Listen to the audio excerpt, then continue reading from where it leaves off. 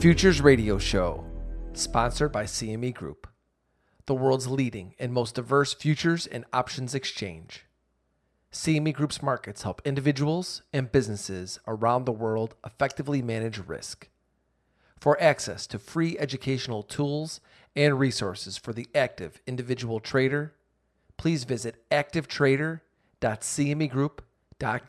Every day, traders and investors dive in to tackle the ever-changing markets to find opportunity. Futures Radio Show is your number one source for answers to the questions that all market participants want to ask. Veteran futures trader Anthony Crudelli sits down with the most influential leaders and top traders in the industry. Now, here's your host, Anthony Crudelli. Hey everybody, thanks for tuning in for this episode with Brynne Kelly. Remember, new shows are posted on Mondays and Thursdays. You could subscribe to the show on iTunes and YouTube. If you're enjoying the show, please leave a review on iTunes.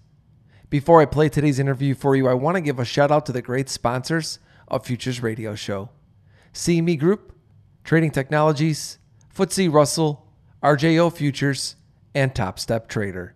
To learn more about these sponsors and the important things they are doing for futures traders, be sure to click on their logos on futuresradioshow.com. Today I spoke with the founder of the Fundamental Angle and head of research at Cornerstone Futures, Brynne Kelly. Brynne tells us what she is focusing on right now in the natural gas market, why she uses the 3 C's: constraints, cash market, and conditions. She talks about how crude oil prices have recently been impacting natural gas prices, her process for trading natural gas spreads. She comments on some of the recent natural gas headlines coming out of Iran. And last but not least, Brynne gives her thoughts on CME Group's newest futures contract, physical LNG futures. So without further ado, let me take you right to the interview with Brynne. Brynne, given what happened in natural gas last fall, what do you look for when framing up this winter to position for potential rallies? Well, it's really tempting to look at outright prices, where they're trading, where they're at right now, relative to what we saw last year. And just, for a quick refresh, it was really this starting around this week, over the next 4 weeks last year, that we saw that infamous run up that we had in natural gas, where we went from $3 all the way to above $5 in a really short period of time, and there was a lot of news written about that. And so here we are this winter, and we've finally gotten through the summer, and we've got prices. Natural gas prices have just cratered through this summer, and I think they're sitting around $2.25. And on face value, I think a lot of people might just look at that price level and get a little anxious and think, like, how much lower could it go? I'll just grab some here, and we'll have that big run up. And I think what I wanted to do is just kind of talk a little bit about the things that I'm looking for before I would jump in and do that. And there's kind of 2 ways that I'm trying to approach this. One is on a macro level, and the other is on a micro level. And I'm going to talk much more about the micro level.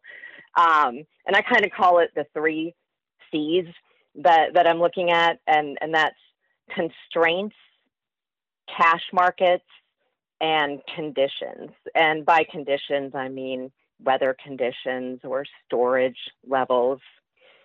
So if you look at, or you think about the natural gas market, really it's a seasonal product, with divided into summer and winter. And the winter season begins in November, and that's the current futures contract on the board. And so many of the moves that gas makes in the winter are binary moves. It's either yes, it's going to rip higher because of something, or no. And most of this is due to constraints, and those are deliverability constraints. At a high level, if you look at the natural gas market, we have certainly enough nameplate storage capacity to get us through a regular winter season. And really, even on a daily deliverability basis, we have enough macro capacity. I think it's 120 BCF a day overall capacity of deliverability.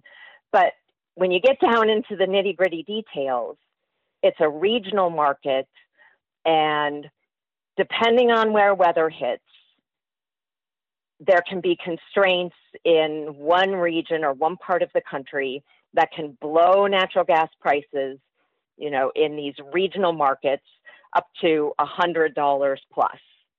And that's the big ticket move that tends to pull the Henry Hub central location along with it.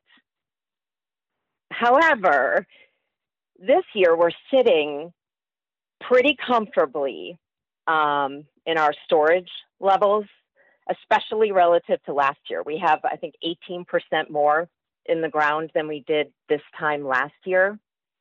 And that matters because we were at such low levels last year that there was fear in the market.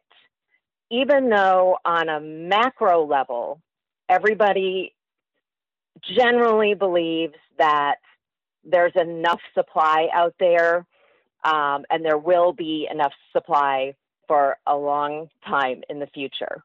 But on a daily basis, and last year going into that winter season, there was an underlying bid in the market because the forecast was for a really cold winter and storage was comparatively low. And what happened was that when prices started to move, the mentality of, end users, and we'll call those, the utility companies, was to buy now in order to preserve what they had in the ground. And that was exploited by, the futures, the move in the futures market. But the first indication of that was that daily cash prices were really strong all through, the summer and leading even into shoulder months where there's not very much demand. So now here we sit this year, and we don't have that underlying bid. The perception is for a normal winter, and we have a normal amount of supply that we've built up in against the backdrop of record daily production. So in order to really get and make a bull case, we need to see one of those regional constraints show up. And bottom line, in the winter for natural gas, it comes down to demand and it comes down to weather.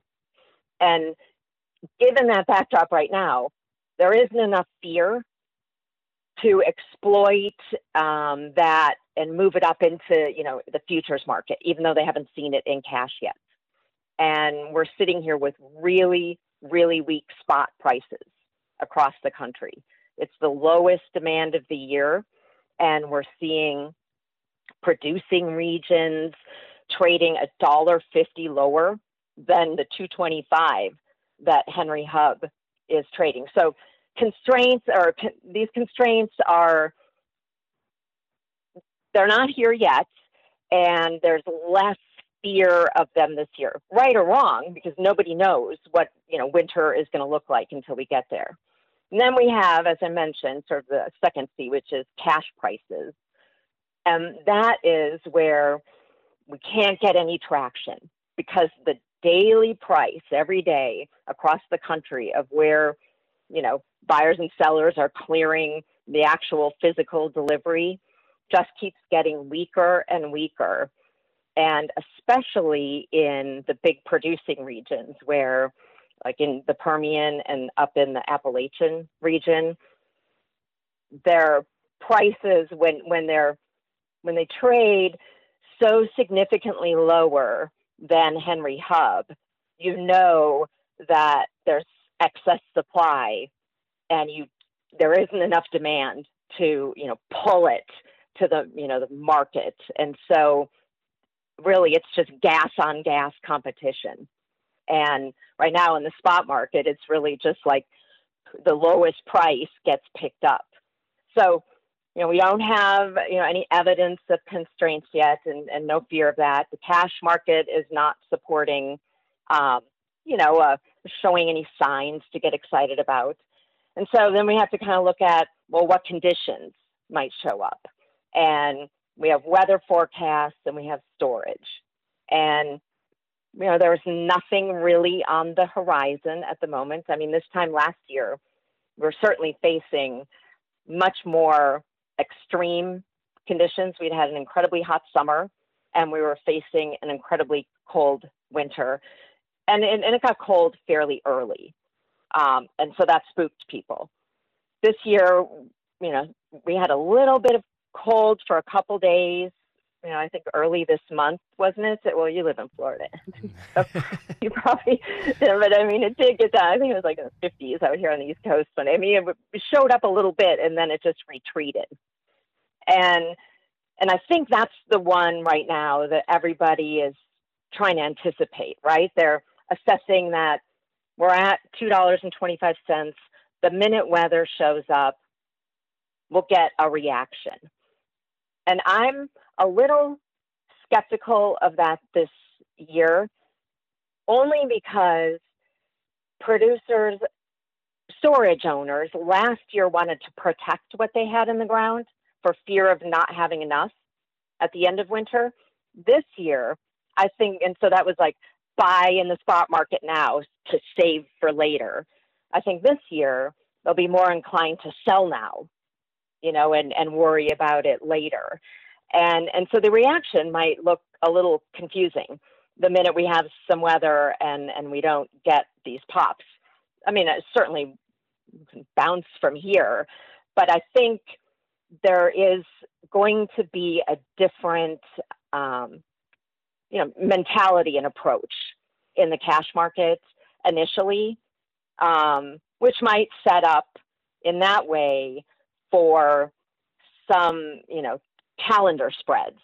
And a good one that I always like to look at is Feb versus March. I know everybody looks at March versus April, but that's really trading it's almost two different products. March is a winter strip product and April is a summer strip product.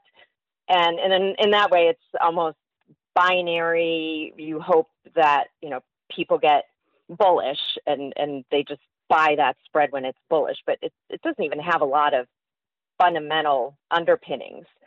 But Feb versus March does, and in a few ways. Feb versus March in the East Coast and in some of the more constrained markets, you can see Boston and those areas are already, their spread to Henry Hub is $6-7 over. The same with the LNG curves, and that drops off in March. So there's a nice sort of Feb over March structure to the curve in some of the basis markets and in the LNG markets. And I think in Henry Hub, it's 7 or 8 cents, and it bounces around. It gets down to 3. I think last year it might have gone to, 30 cents.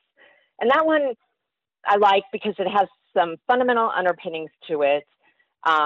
It kind of speaks to maybe people not buying the front view contracts this year and maybe getting caught a little off guard as we round into, January and February of next year. And it's much cheaper than buying options at the moment. And I look at some of these calendar spreads as a bit of a option to the upside. I know a lot of people like to argue about that, but in that way, for 7 cents versus you look at some of the volatility in these decent Jan markets and it's 50, 60, 70% already, just because people want a lottery ticket, but that implied vol, they're not even really lottery tickets, but they certainly have last year in their memory. And so they're, at some level willing to pay up, to play and get a repeat of last year. Although even last year, once the market ran up so much, you actually couldn't really even monetize a lot of those options unless you'd already been holding them. So in that way, sometimes you can be right and not make any money on some of these upside calls, but you can make some money on the spread. So I think going back and looking at, the conditions, the constraints, and cash, one of those needs to give a signal.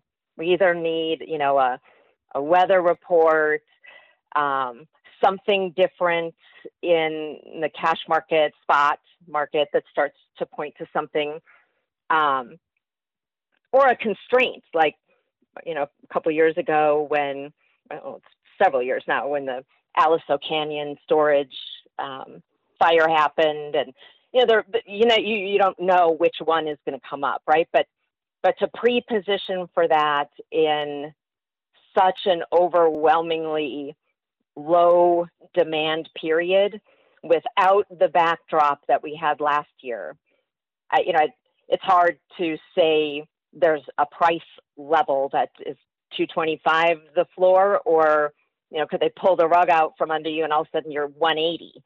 And who wants to take that ride?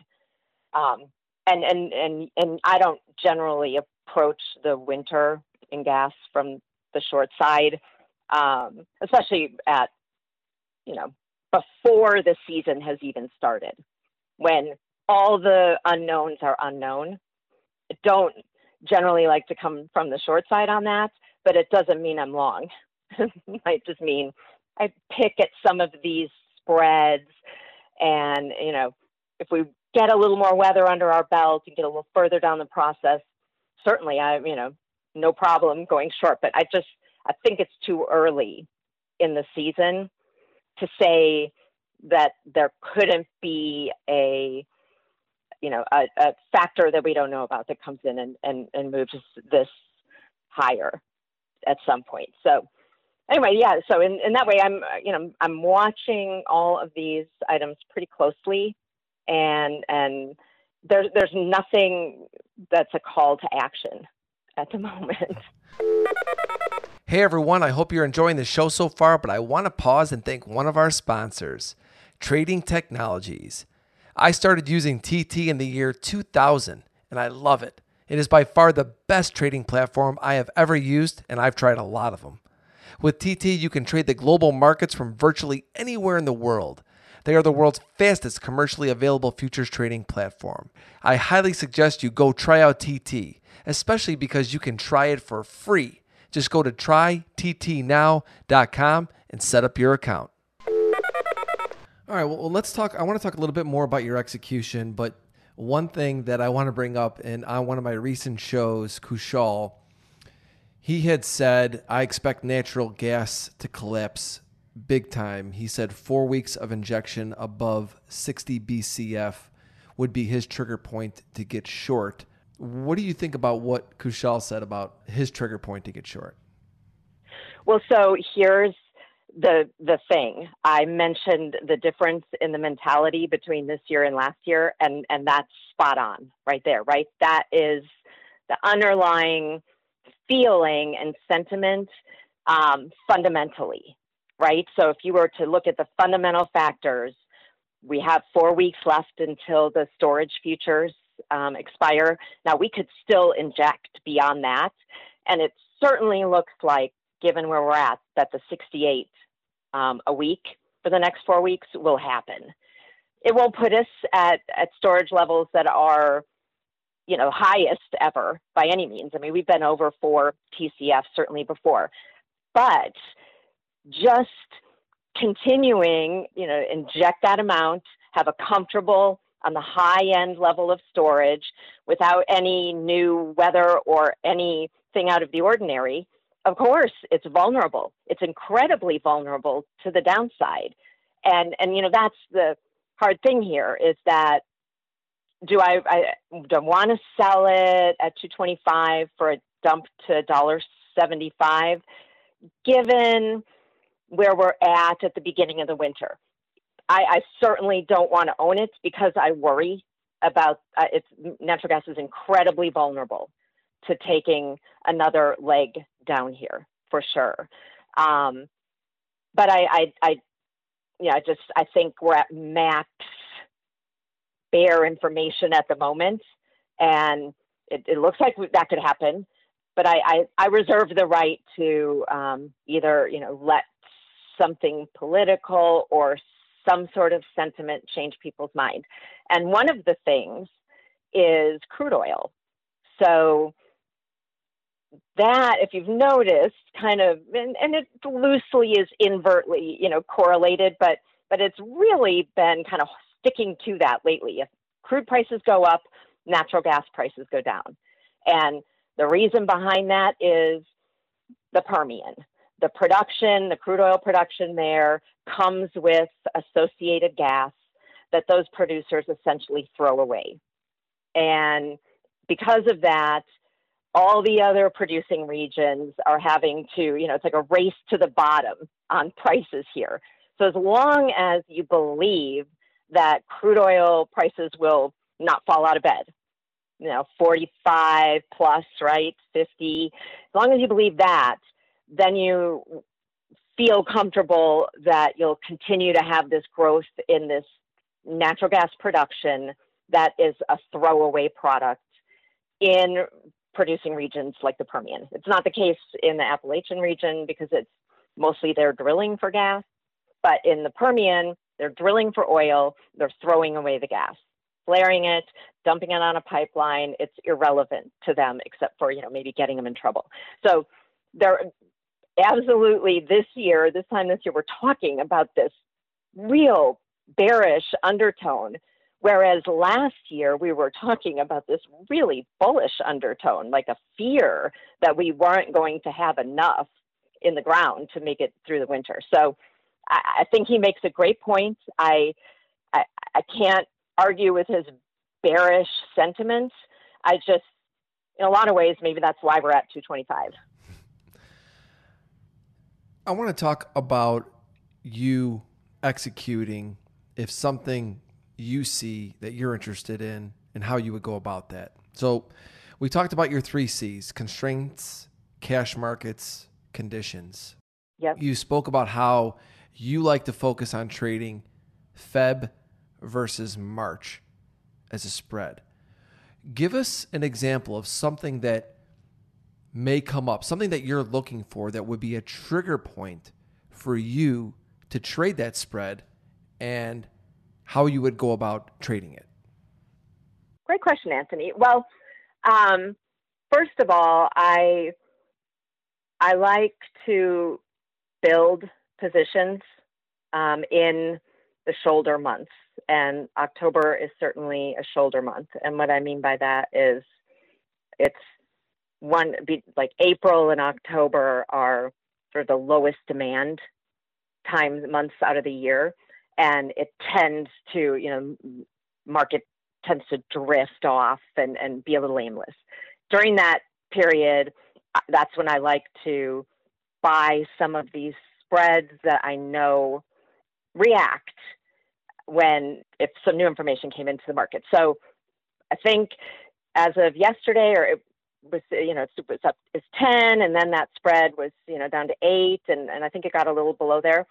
All the way down, I'll take in a little bit every day. I hope it continues to go lower. If this spread was at the high end of its range, I would be going the other way, right? But it's at the low end of its range. I recognize that it could, Feb could go under March, then I'll stop out, right? It gets to 0 and flat price and everything has turned bearish. I'll definitely stop out. But at 7 cents, 6 cents, 5 cents, those are, positions I'm willing to layer into. That spread might not even move too much, even if we have the next leg down. And in that way, I feel comfortable about that versus trying to just outright go long or short at the moment. The minute we move into a bull price pattern, I'll look at outright length. The minute we move into bear pattern beyond the lows that we're at right now, I would consider sort of executing or looking at puts for next summer. I like when the market doesn't have any fear in it at the moment, things tend to get overlooked and they're cheaper. They get forgotten about. Everybody likes to talk about March, April, blue way out. I think now it's 18 or 19 cents. Personally, don't like that one because March always clears under April. But this is the time right now that if you are looking at seasonal charts and looking at, putting on some of these maybe option spreads or, calendar spreads, nobody's paying attention.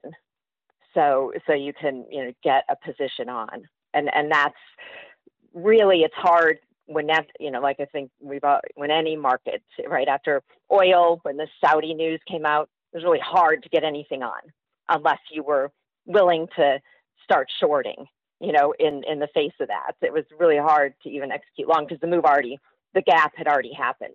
And the same thing will be true in natural gas too, right? There will be something that will move us, and you just want to have some positions on prior to that, that could potentially be lucrative. Hey everybody, I want to take a moment to thank one of our sponsors, FTSE Russell. They are a leading global provider of benchmarks, analytics, and data solutions. The Russell 2000 Index is a key benchmark for small cap U.S. stocks. Be sure to check out the E-mini Russell 2000 Index futures, contract symbol RTY. For more information on FTSE Russell and their products, please visit FTSERussell.com.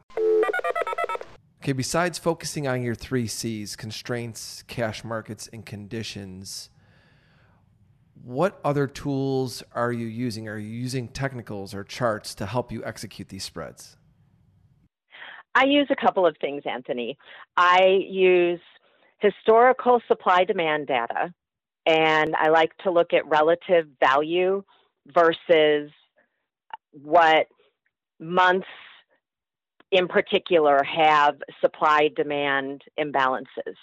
And there's a lot of good data on the EIA website, and you can do a lot of historical supply versus demand by months and get a sense for why some of these spreads come about in the first place. So in that way, I like to, look at actual data, and then I like to see where a current spread is trading versus its historical range. Doesn't mean I believe that it will stay in that range, but in a lot of ways, when prior to the winter starting, when some of these, let's call them bull spreads, and this isn't me saying I'm bullish, but I like to look at where they are in their relative 5-year historical range during the shale period.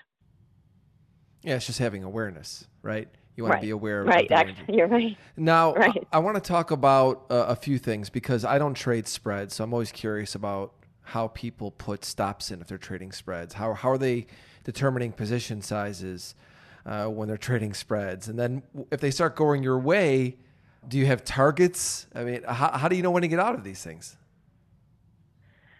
So, for example, we can beat this Fed March to death, but, in oil markets, there's, the market's been in backwardation for a while, and now it's flipping into contango. Those markets, you might have had a target of that flip, right? And once that flips, you've made your money. In gas, if you look at a spread, you enter it, you decided that unless it breaks down below its, sort of historical range or something's changed fundamentally, and this is not going to be the year that it follows course, certainly get out. It's harder to put stops and spreads, but they're also less volatile. On the upside, say my first target is generally recovering sort of what I've initially put in, right? So if I averaged into a spread at 7 and we've moved up to 14, let's just call it doubling. And that's in a world where the range has been between 0 and 35 cents. I certainly take half off, and depending my belief on the bull bear sentiment in the market will come into play on that, right? So if natural gas rallied, the event is over, and the spread, only gets to so far, I might take it all off. But, spreads are a bull bear sentiment.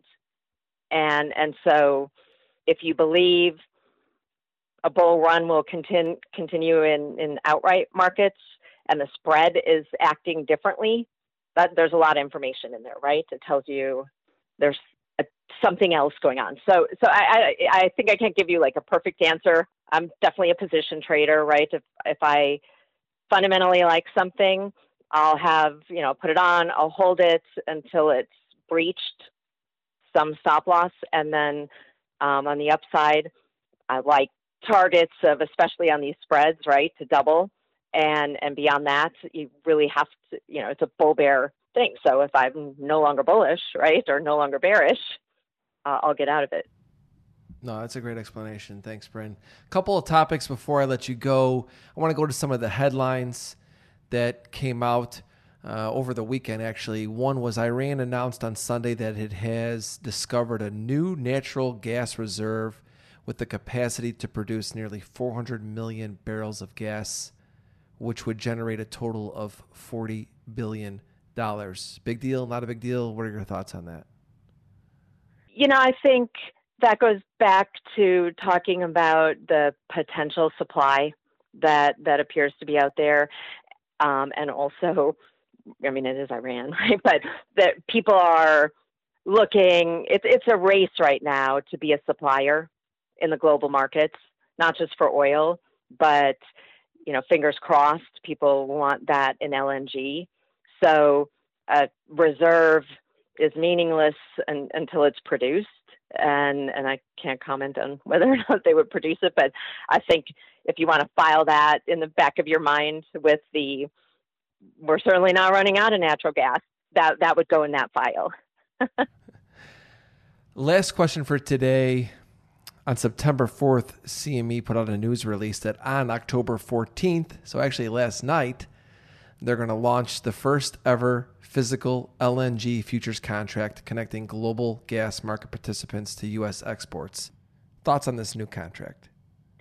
Well, there's a lot of good information that will be in the settlement prices and the market action on those. A Gulf Coast LNG price, that will clearly define what the spread is between conventional gas, right? So Henry Hub natural gas, and refining it into LNG, right? Tolling it, they say. It'd be like having the crack spread at some level, right? And I think that'll bring a lot of transparency to the market.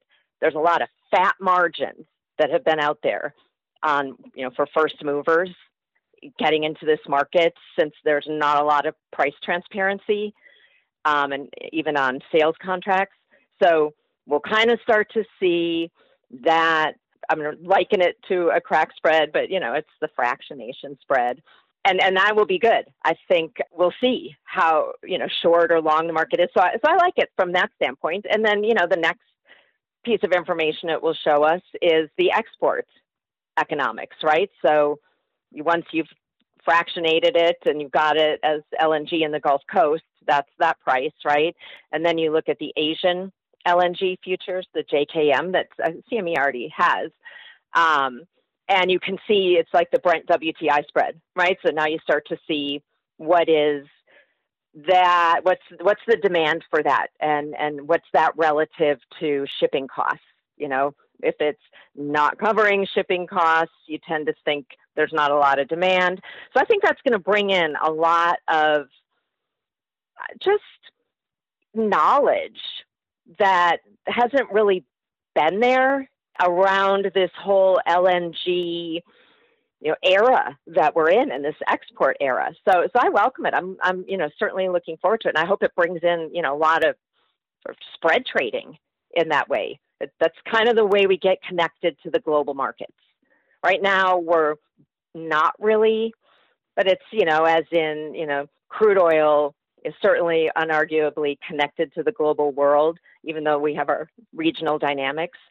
I think that, that's a step in that direction to sort of move natural gas out of a local product. Brynne, it's always great to hear your insight. Where can people follow you on Twitter, and give us a website to check out?